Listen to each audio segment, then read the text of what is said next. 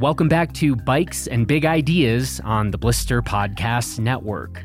I'm Jonathan Ellsworth, the founder of Blister, and you can check out everything we're doing and reviewing over at blisterreview.com. As the coronavirus pandemic rages on, a growing number of companies in the outdoor industry are pivoting away from their normal operations and product offerings to provide healthcare workers with critical gear. So we talked to physician assistant and blister reviewer Sasha Anastas about the scope of the problem, and we then talked to Kitspo, Industry 9, and Shaggy's Copper Country Skis about how each of these companies is helping the cause. While there is a whole lot of very dark news out there these days, this is an inspiring conversation about a number of people and companies that are doing important work. And we are also happy to report that there are a lot of other companies that have already taken up similar efforts or that are currently investigating how they might best be able to contribute. And so, to all the companies out there that are able to provide assistance, thank you. So now, let's first talk to my dear friend and physician assistant and blister reviewer, Sasha Anastas, about the scope of the problem. Well, Sasha, thanks for taking a minute to go over some of the latest. And, given that you are a physician's assistant working in sort of the greater Denver area and the Front Range area of Colorado, honestly, I just wanted to kind of get your take on sort of the scope of the problem and basically just have you fill us in from the point of view of somebody who is working in the healthcare industry and at a hospital. Size up the situation and tell us kind of some of the details that the rest of us ought to know. Well, thanks, Jonathan, for checking in.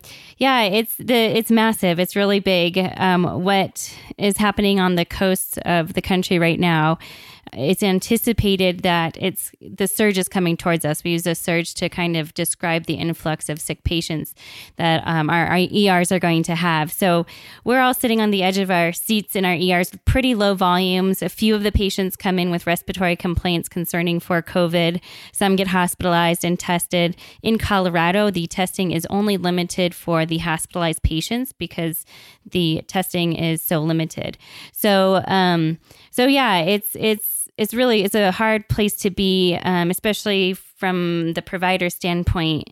It's kind of knowing that the tsunami is coming and not knowing how well to prepare for it and knowing it's just going to come in and hit us all at once. It's massive. And I think what we all tend to do is kind of run to the things we can control and something as uncontrollable as this. So for a lot of us, we're running to try to sequester our personal protective equipment, which, as most all people know, is incredibly limited at this point in time.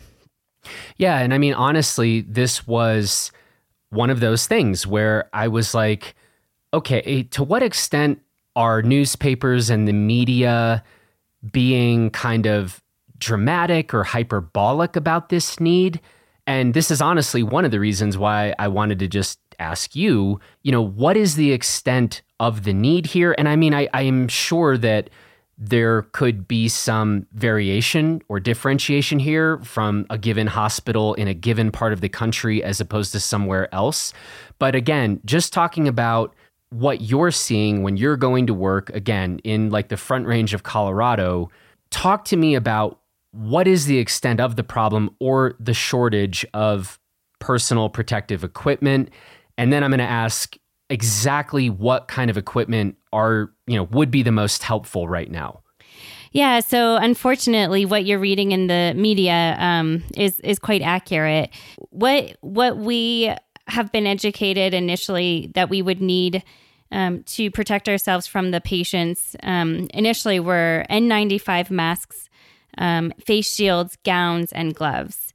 And part of the problem is that a lot of this has been used globally since December in China, where a lot of this is being made.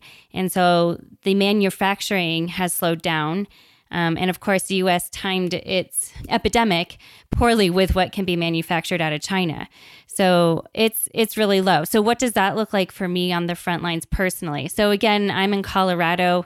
Our surge is expected to hit soon. We have not hit it yet. But even still, any respiratory complaint, that means anybody with a cough, anybody with a fever or shortness of breath, no matter how stable they are, you have to go in with personal protective equipment that's appropriate.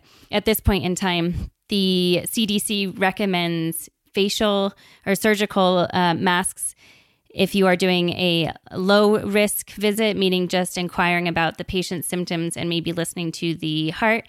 And in high-risk patient encounters, they are requiring that you have aerosolized protection, which is ideally what we call PAPRs, which are powered air purifying respirators, or N95s with face masks, gloves, and gowns. So again, what it looks like for me, I have received over the past 3 weeks of working with this COVID in our state in Colorado. We were one of the first states to have kind of a cluster of cases. I've received 2 N95s. The first one I was able to receive as a hand-me-down, as it didn't fit one of the other doctors. And then the second one I received from one of the smaller hospitals I work at. So the shortage is absolutely completely real and terrifying. Just out of curiosity, this whole N95, what is the difference, or what specifically does a quote-unquote N95 mask do that some other mask doesn't do?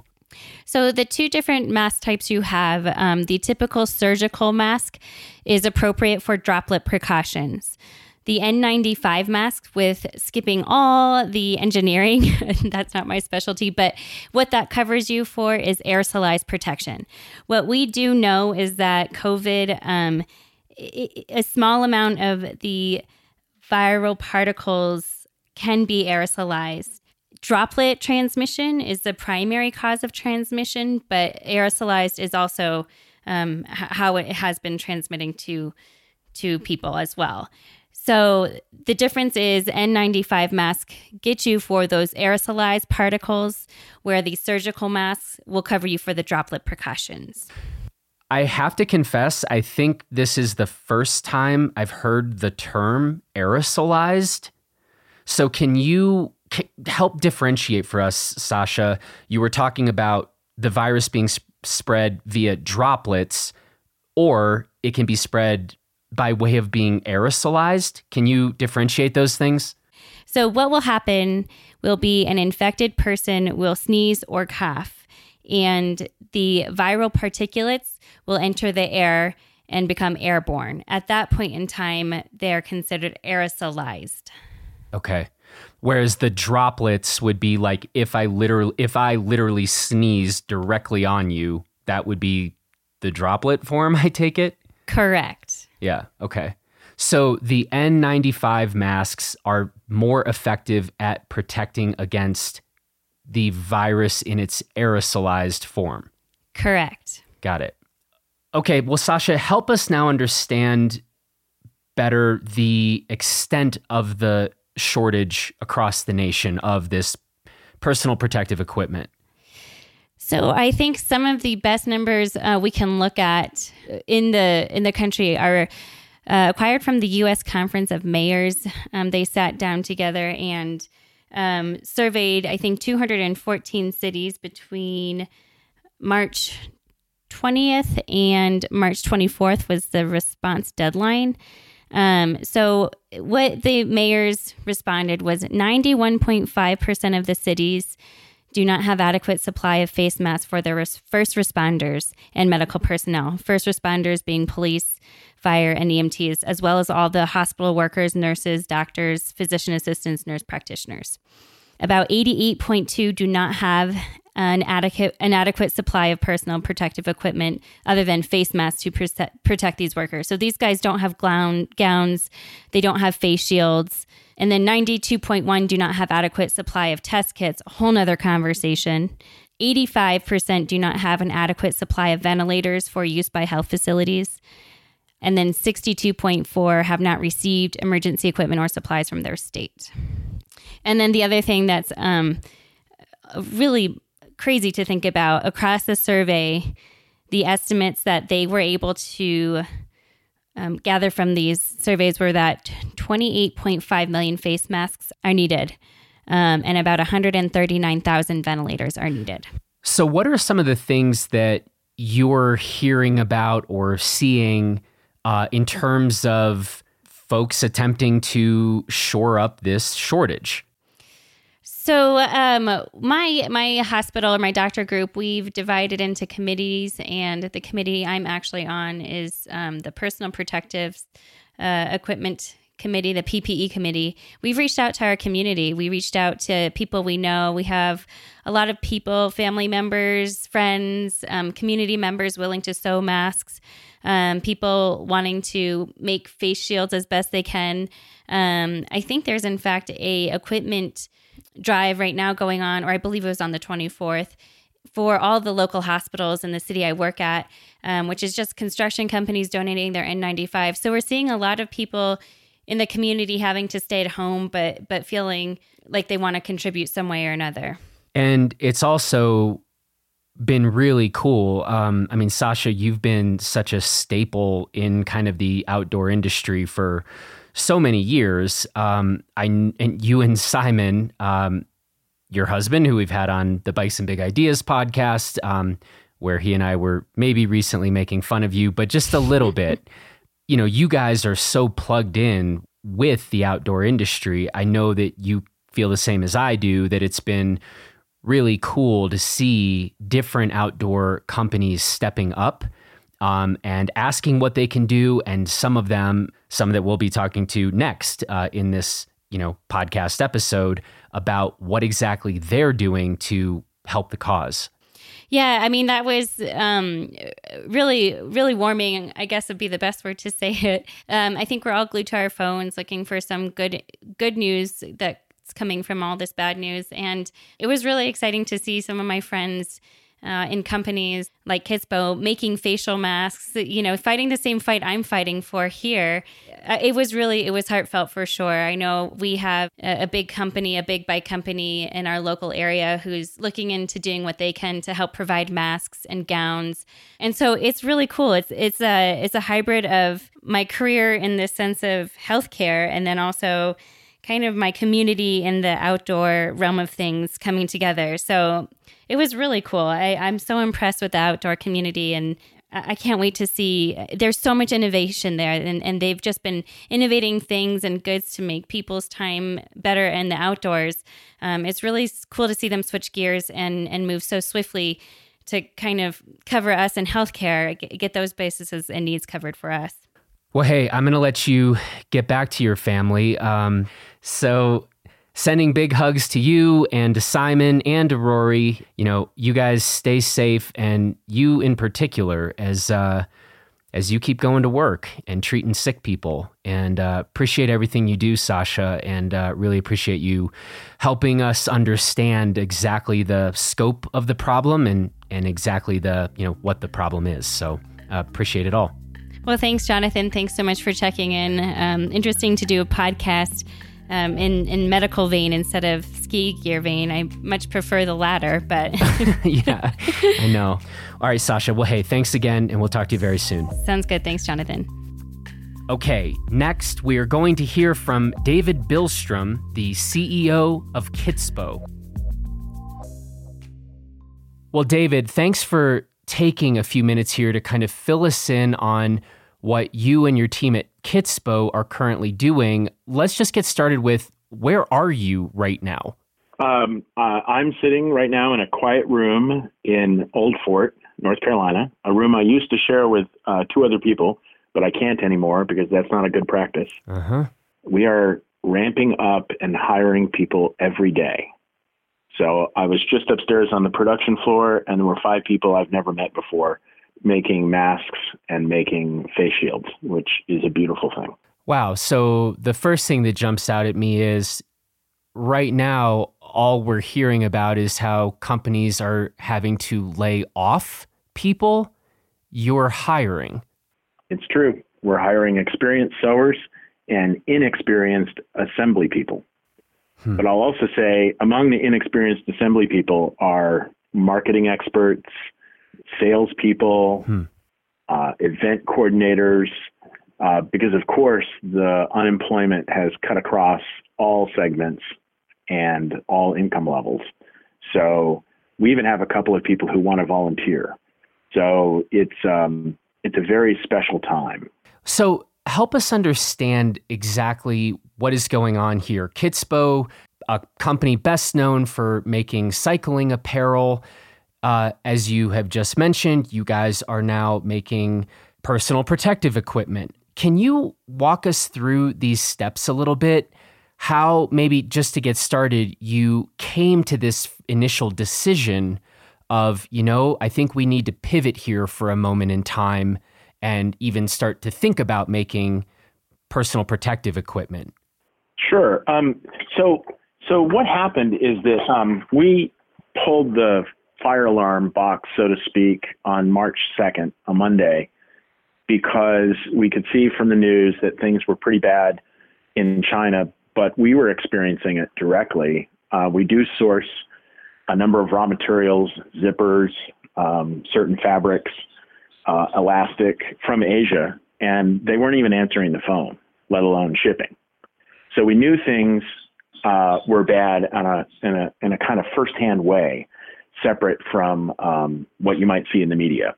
So we started practicing best precautions here at Kitspo because we knew that if we could keep our workforce healthy and safe, we could keep making clothes. And because we're primarily a digital brand and we sell something like 96% over the internet, we could keep selling. So unlike those businesses that had retail locations that were considering at that time when they might have to close and have since had to close, and brands that buy from overseas, we could make our own clothes and continue to have a business at Kitspo. So we actually sailed into this with a kind of hubris that we would be able to stay open and keep making clothes and keep selling it. We did see revenues start to fall. I think they were down about 60%. And on a Thursday morning, our founder, isolated out in California, forwarded us essentially a do-it-yourself design of a face shield and said, we have all the equipment to make these. What do you think? And I sent the design to some first responder friends here in Western North Carolina, and they said, make as many as fast as you can and send them to us. So I knew there was going to be a demand.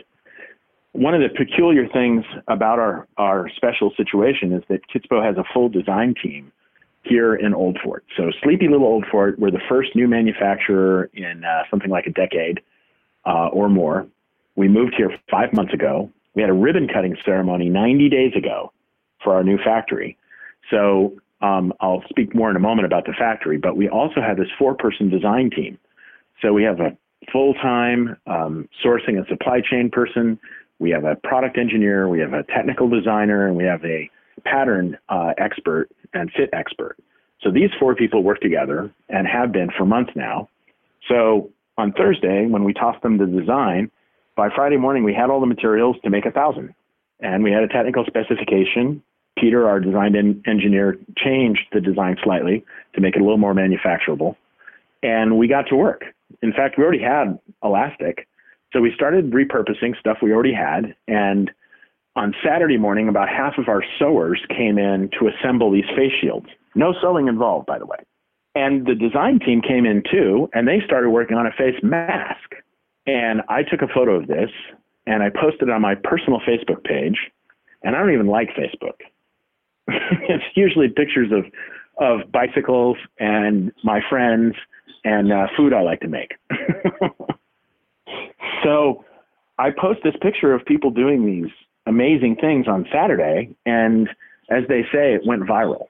And I really didn't expect that. I was posting it for them and their families to see and for my family to see.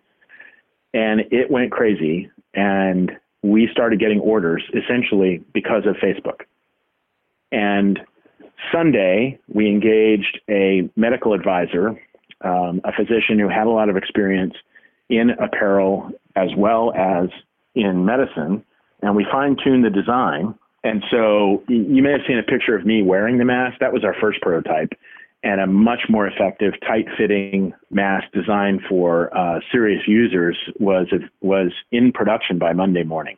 So Tuesday morning, we had 46,000 units on order. So Tuesday is, if you say that we got into the business on Friday or Saturday, Tuesday is day 3. By Thursday, we have orders for 100,000 a week for each of the shield and the mask. Wow. So we had a hasty board meeting, and I recommended that we temporarily stop all of the production and still take orders for our products and ship them if we had them in stock. But we stopped making apparel and we make the shields and the masks, and we invest to do that. And we hire more people. And the board said yes, which is a good thing because we'd already started doing it. And they were very supportive, in fact. So what we couldn't say then is we were getting orders all over the United States, but the really big order was from the Dogwood Health Trust, which announced this weekend that they had entered into a collaboration with us. And they were doing a couple of really remarkable things. One of the things is they were buying as much as we could make, but they were also planning to keep 90% of it here in Western North Carolina. They were also buying from China, but they wanted to create a local source of PPE that I think it's 19 counties they serve. This western half of North Carolina would have a sustainable source of PPE if, for instance, shipments from China stopped again. Yep. The second thing they wanted to do is, to the degree it made any financial sense, they wanted to create jobs. So we didn't lay anybody off, and now we're hiring. And we also have consortium partners helping us make these and subcontractors. And I know in at least one case, they brought people back to work on the Kitspo shields. So I really appreciate that foresight to kind of think beyond the first step, which is, oh my gosh, we need PPE, and start thinking it through. Let's make it buy local. Let's make it sustainable. I can tell you with some confidence that at least the face masks will always be part of the Kitspo product line. I can't imagine them not. Wow. So that's the short version of how we got to where we are. Today is, I think, day 11 of being in the PPE business. And yeah, we're hiring and we're acquiring more equipment. We just bought enough plastic to make 800,000 face shields. And we already had plastic to make 100. So we'll be in the million face shield business here in the next 2 or 3 weeks. So you mentioned a little bit how, you had a couple revisions and iterations to kind of get to, meet the specs, get the criteria right for these face masks and face shields.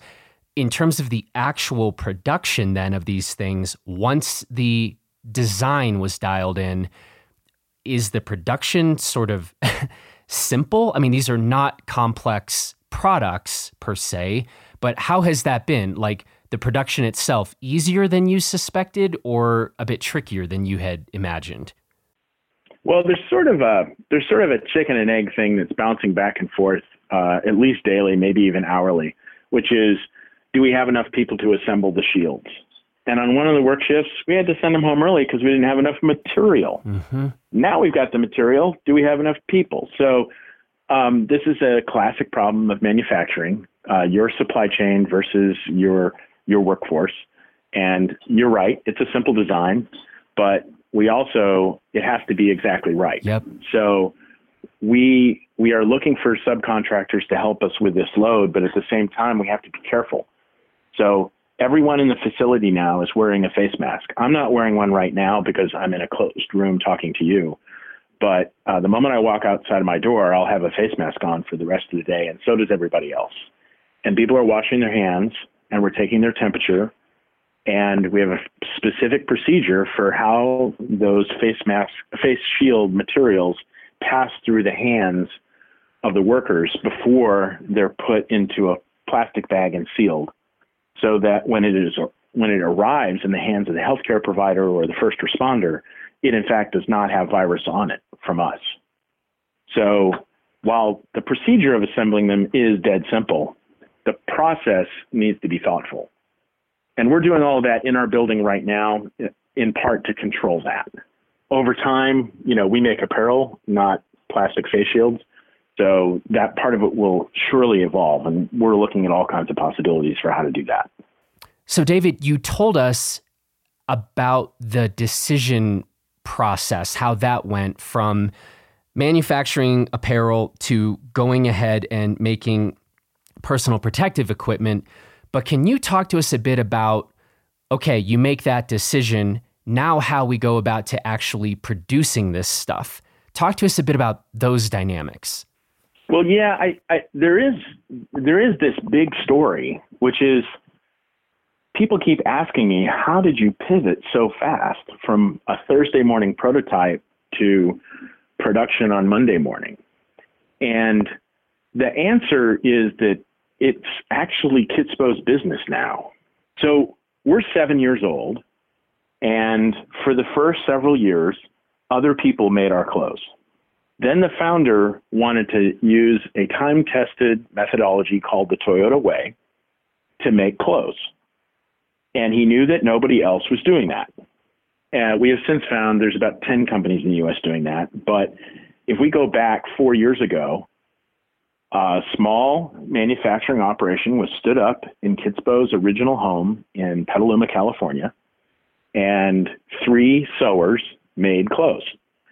So if you bought a Kitspo item in 2017 or 2018, about 15% of the items we sold were made in Petaluma, the Toyota Way.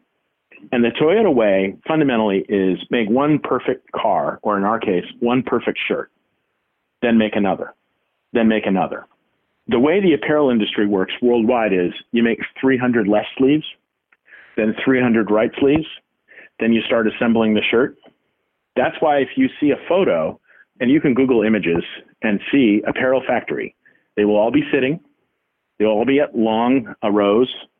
The place will be fairly dirty and cluttered.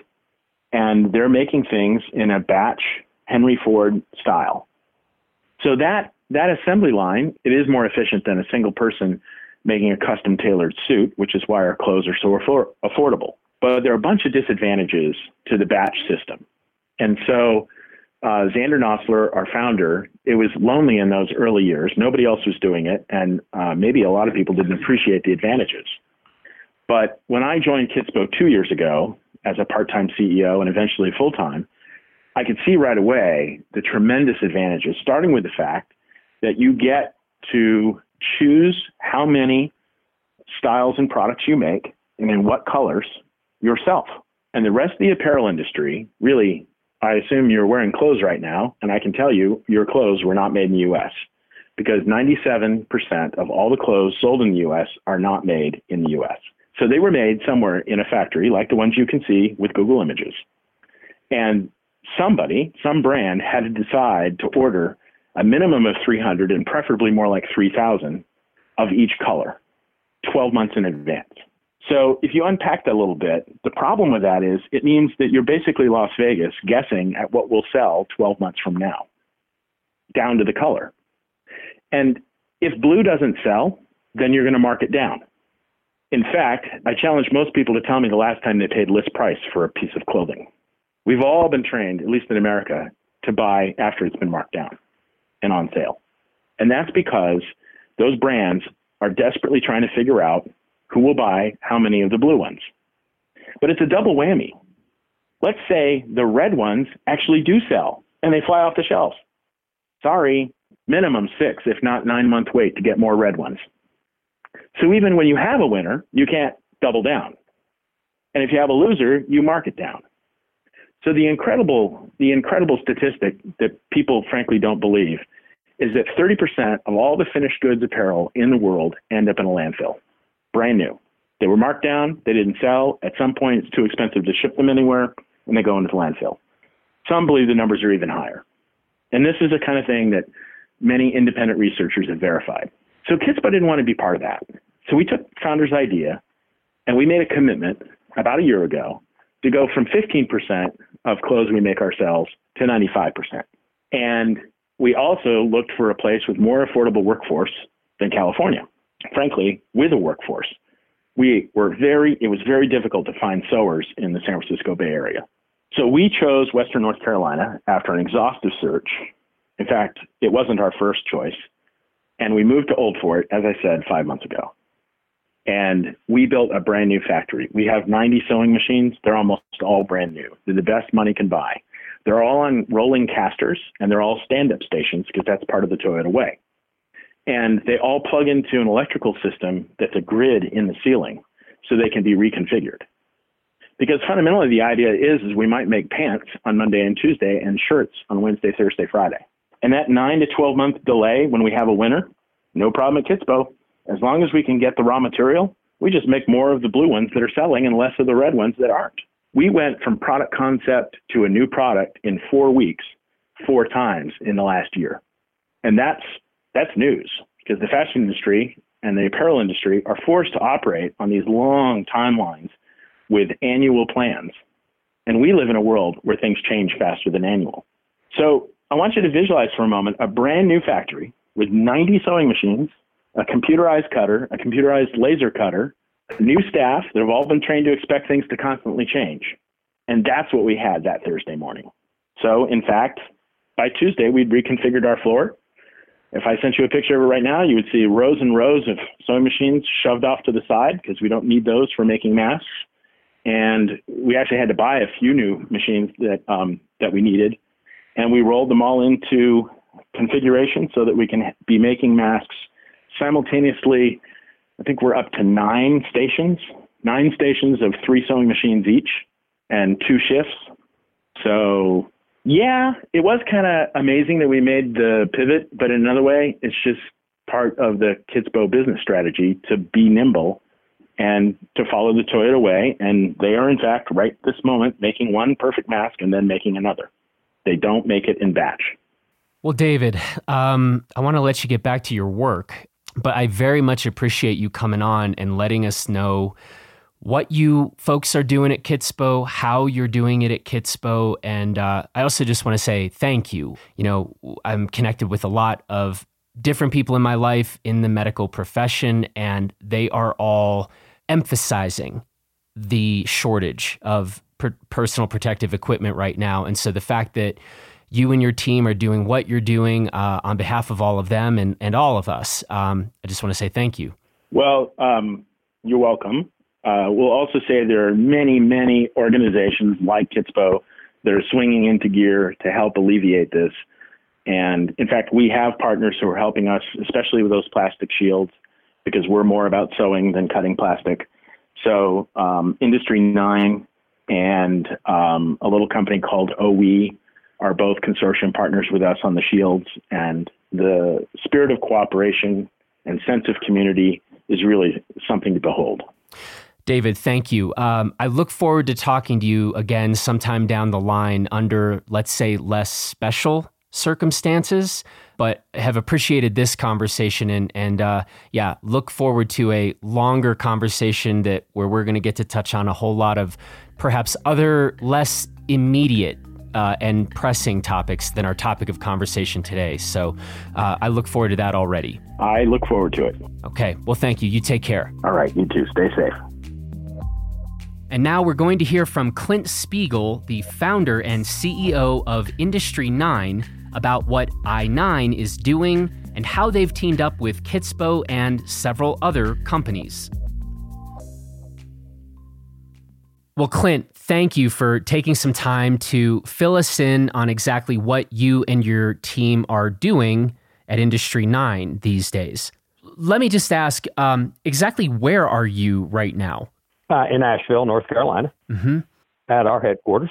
Great. Well, we mostly are just taking this time to get a better sense of what a few of the outdoor companies like Industry 9 are currently doing. So let's just focus on how did you come about to make the decision to even start considering whether you would make a move to create some personal protective equipment?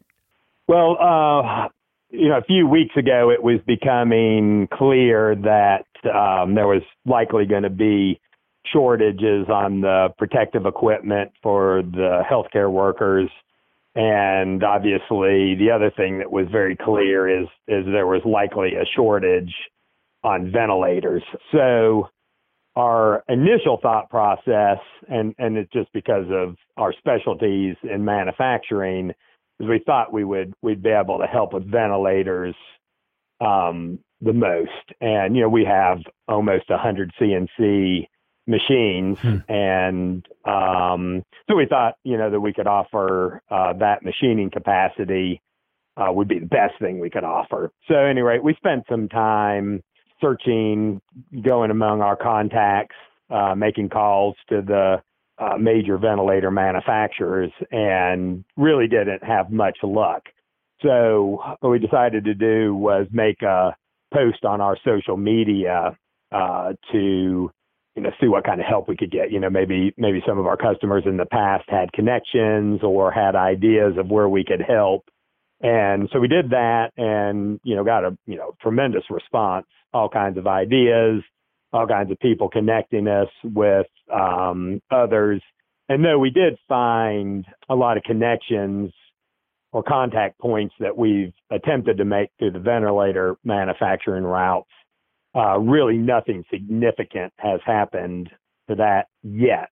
Although I suspect that there's a lot of companies like the auto companies that are getting geared up and they have to go through their first steps. And so we hope to still be involved in that. But then the other thing that we quickly found were a few companies in the area that were trying to get going with protective equipment. So Kitsbo being one of them. So we contacted Kitsbo and found out that they had contracts to make face shields and face masks, but they had a tremendous production ramp-up problem, both in terms of getting raw materials, processes, tooling, fixtures, automation, you name it. So we felt that working with them, we could get a lot more done than, if we tried to start making any of the protective equipment on our own. And it's certainly not our specialty in manufacturing, obviously, with Kitsbo being experienced in the textile world and sewing themselves. They had a little bit more experience with maybe some ways to get started. So at any rate, they got going on face masks, and then face shields were running into a lot of problems. First of all, raw materials. So we jumped in and helped them source some new raw materials, look at some alternatives and some alternate designs. And since then, we've been working with them to ramp up production. So, and that's basically making tools, fixturing. I have my entire engineering group working on problems and things to solve it. So we're building. We were able to get the production of the face shield plastic, the clear plastic itself, going pretty quick. So we've kind of worked through that bottleneck. We're building, still equipment to speed that production. One of our earlier companies, we were actually in the medical packaging business. So we made machines that made medical packages. So we've got a fair amount of experience. I'd actually say quite a bit of experience with custom machinery, automation, and stuff like that. So we've primarily been working to help them significantly speed their production. Yeah, and I actually spoke with David Billstrom this morning, the CEO of Kitsbo. So he touched on this kind of partnership that you guys have going here, and it sounds like a very effective and appropriate collaboration at the moment. Right. We've been able to pull a couple other companies in from the area and work with them as well. UI Products and Watershed, and both of those are outdoor-related companies, and particularly UI has a lot of experience with people producing leather products and sewn products and stuff like that. So they've been a tremendous amount of help as well. and then Watershed used their cutting equipment to help us cut out shields to ramp that up as well. So we've actually gotten quite a bit of cooperation, and then all around the country, other manufacturers in the outdoor world and engineers have also offered their help. So, we built a good network. I think we can do a lot more, but, making good headway so far. Man, I have to say, of all of the difficult and bad stories surrounding the COVID-19 outbreak, I've got to say, I think this is one of the sort of most uplifting things I've heard and seen, especially speaking from somebody in the outdoor industry. The ramp up and how quickly some of these different companies like your own have worked to step in that are partnering with other companies. This is, I think, a pretty cool thing we're seeing and really making an impact and a difference here. Well, we certainly hope so. It's definitely nice to be able to be contributing rather than, watching from the sidelines. So, we'll hope this will make a big difference. Clint, just for people who might not know, when you're asked, okay, Industry 9, what do you guys do? What do you make? What is your normal answer to that question? Well, bicycle components. We've been primarily known for our high-end wheels, whether it's mountain or road or gravel. And then, also our hubs and being reliable, high engagement hubs are what we're most known for. But we make stems and a multi-tool and, working on other products as far as that is for sure. But, we're most known for wheels and hubs. Yeah. And it's funny, when I first saw that you guys were looking to help in terms of, making personal protective equipment, my first thought was, wow, that's really strange, right? Like a hub manufacturer, a wheel manufacturer is jumping in here. But then I remembered a bit about your background, and I thought this is actually maybe the least surprising thing ever. You just have a history of working in all different types of product design and product production, right? This is if anybody had a wheelhouse here or was ready to pivot into something like this, you might be that guy. Well, I certainly have some background to back it up. One of the things Industry 9 is called Industry 9 is because it's the 9th company that we've either started or been partners with, and 2 of the other companies were in industrial robotics and then, like I said, the medical packaging machinery. So that gave us some decent background on all that. But, also my father started a contract manufacturing business, machining, when I was basically the same year I was born. I worked with them, since I was about 5 years old. And, so I'm 51 now. So I guess I've got nearly 46 years of experience seeing different kind of parts being made in different industries and seeing how different people do different things. And, and a lot of the work we've done have been high production. So, I've got more to offer than a lot of people do. That's for sure. Even though, this is definitely making face shields is different than anything we've done in the past. There's still parallels to speed everything up and make it better. How are you thinking about or currently handling the issue of where these face shields are going? Well, that's all Kitsbo. So they have the contracts. And like I said, we felt that we would do a lot more good by helping them speed their production. So in all honesty, they can answer that question a lot better than I can. But I believe how their contracts are being worked and being funded is by a local trust for our regional hospital system.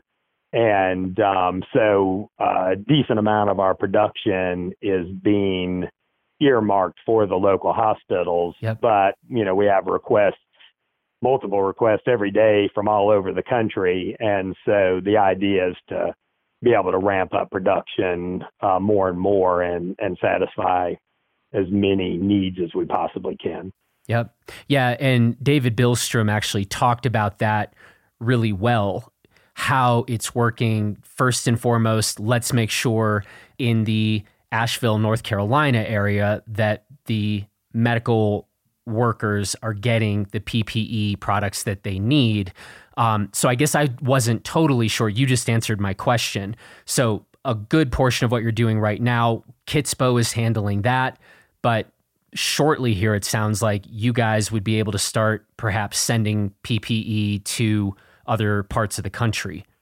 Well, we certainly hope, but again, all of it will be going through Kitspo, and the faster we can produce more and more, the more that becomes possible, and, exactly what we can do in terms of sending out, and at what time, I'm not fully aware, but, yep. But our goal is to produce more than anybody is asking around the area. So, so we can do that. Yep. Well, Clint, I want to let you get back to overseeing and managing all of this. But I really appreciate you taking a few minutes to fill us in on what you guys are doing there in North Carolina. We're really appreciative of the work that you guys are doing. And from everybody here at Blister, please tell your team that we're proud of you guys and we're rooting for you guys and hope that your efforts will help make a big difference in, as we're trying to get a handle on this situation. So very grateful and thanks for what you're doing. Yeah, I appreciate those words, and we're giving it our all. So hopefully it'll be good. All right, Clint. Well, listen, I'm going to let you go. Take care. Stay safe down there, and we'll be keeping tabs on what you're doing. And I look forward to hopefully having a conversation someday down the line when we get to talk more about wheels and hubs and fun stuff like that. That sounds like a great plan. Well, thank you. All right, Clint. Okay, take care. Finally, we're going to hear from Jeff Thompson, who founded Shaggy's Copper Country Skis with his father and brother in northern Michigan. Well, Jeff, how are you today and where are you today? Today, I'm doing well.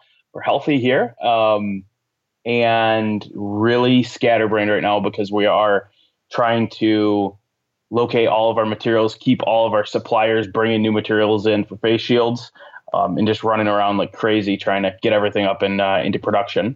I am currently in Boyne City at our small ski factory. So let's talk a little bit about the history of Shaggy's.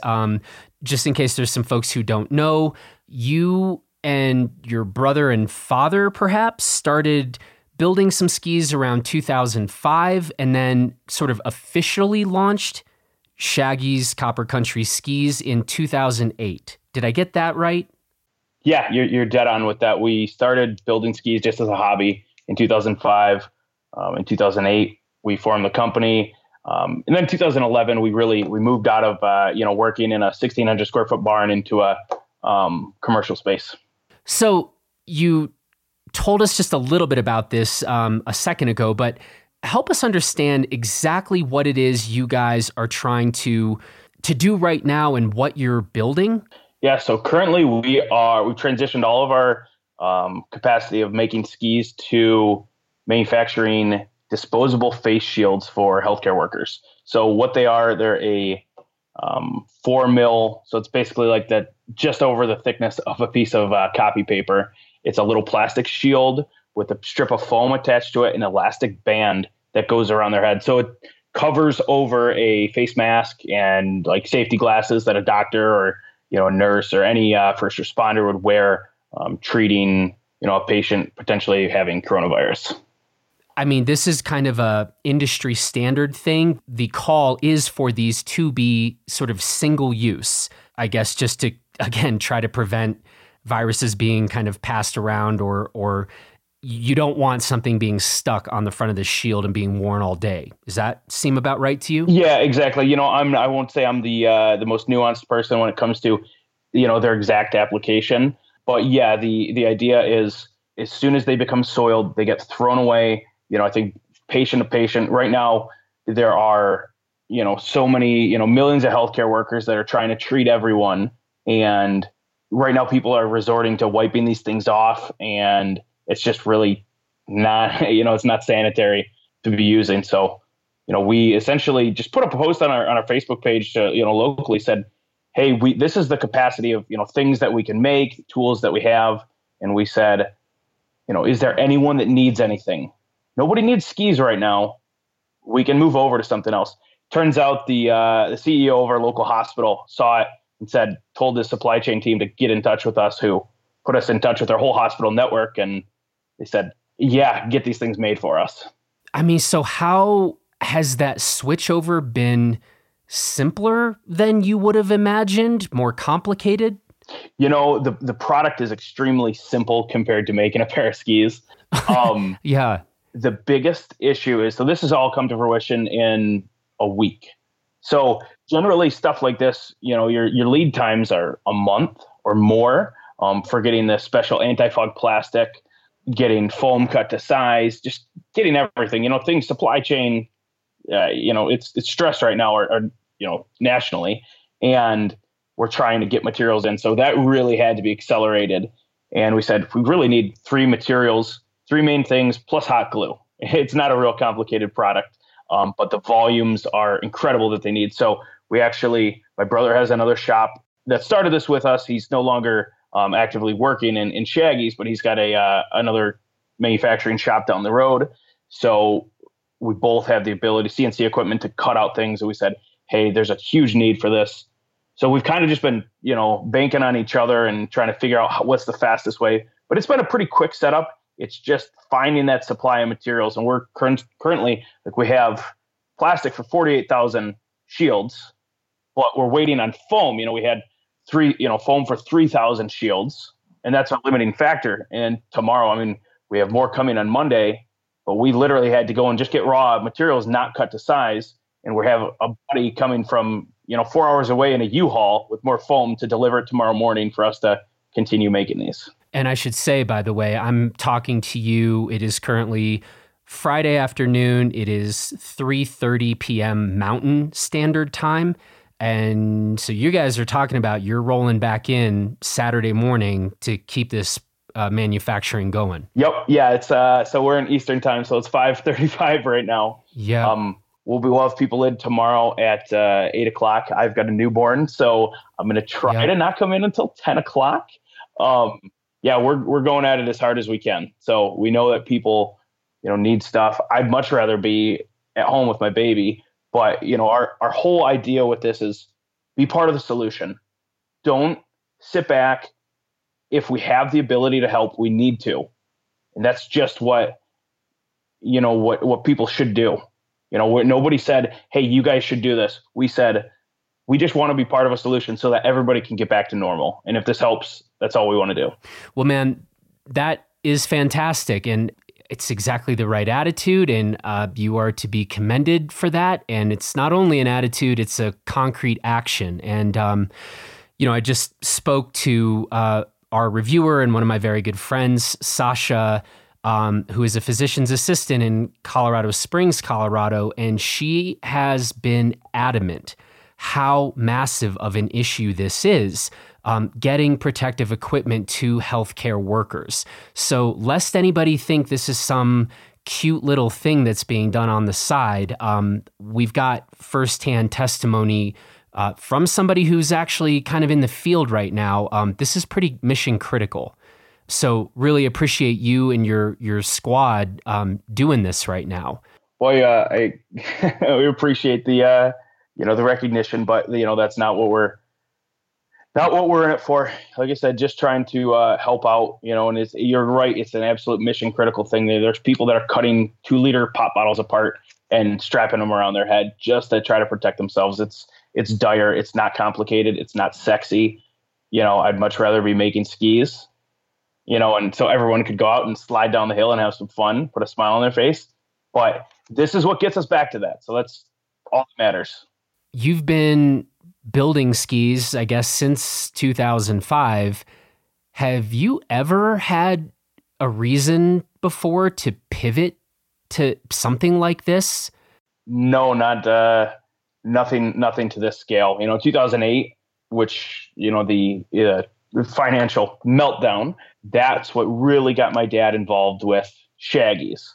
My parents had a small construction company. My brother and I were doing this, and he said, oh, well, I'm essentially, he's not working anymore.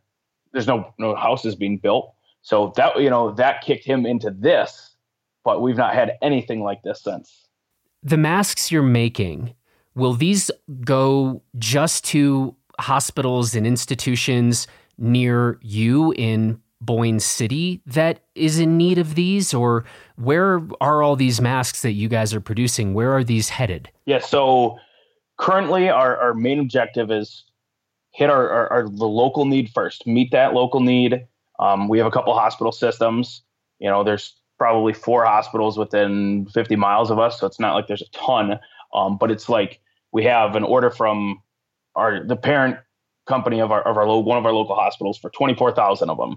So they're going all over the Midwest. In Michigan, we have orders from a lot of downstate Michigan, Metro Detroit area, Grand Rapids, that sort of thing. We've had contacts from all over the country asking for them. We're pretty much at our capacity. We're bringing in material.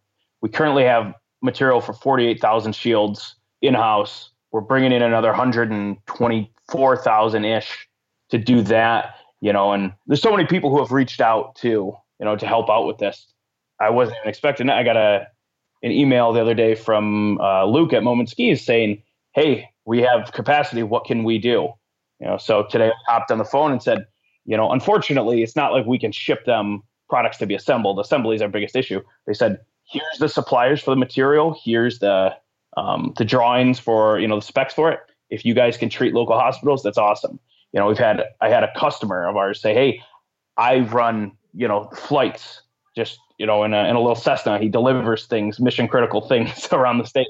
Said, I'll send them out for free. Like, what do you need me to do? So it's, the whole community is really rallying around everything. Well, that's awesome. And it's, frankly, as somebody just thinking about the ski industry for right now, that's awesome to hear that, Luke at Moment has been reaching out and that you guys are all kind of, seeing what you guys can do to be helping the cause right now. That makes me pretty proud of what you guys are up to. So yeah, Jeff, I appreciate you taking a time at the end of your day to talk to me about this. I really applaud what you and your team is doing here. I really want to let you get home to your newborn before you need to get back to the factory in the morning. Well, thank you very much. I appreciate you having me on. I'd like to, give a shout out to all of our guys who are helping out and just having making a difference. Everyone would much rather be with their family, than working extra, overtime and putting everything in and doing crazy piecemeal work compared to building custom skis. I really appreciate everyone and the kind words of support. So we'll get through it. Yeah, man. Well, hey, seriously, tell everybody at Shaggy's that we're giving a shout out to them here at Blister, and we're thinking of you guys. And stay safe, stay healthy, and thanks again for what you're doing right now. Yeah, thanks. You too. Same thing. And hopefully we'll see you on the snow soon. Exactly, man. All right, you take care. Well, that's it for this edition of Bikes and Big Ideas. I want to say thanks to Sasha Anastas for providing her perspective as a health worker who is very much on the front lines of this pandemic. We're thinking of you, Sasha, and we are very much hoping that you stay safe. I also want to thank everyone at Kitspo and at Industry 9 and at Shaggy's Skis for the work you all are doing. We are inspired by your actions, and you are making us very proud to be part of this outdoor community. I also want to offer my heartfelt thanks to all of the companies out there around the world that are making their own significant contributions to help the cause. And finally, I sincerely hope that each of us is doing our own part to comply with executive orders and best practices to help flatten this curve. Each of us, every single one of us, has our own role to play here, so let's do it well. Finally, I want to say thanks to Jared Farley for producing this episode, and thanks to you for listening. Until next time, please take good care out there. please share this episode with anyone who you think might be inspired by it, and we will talk to you again next week.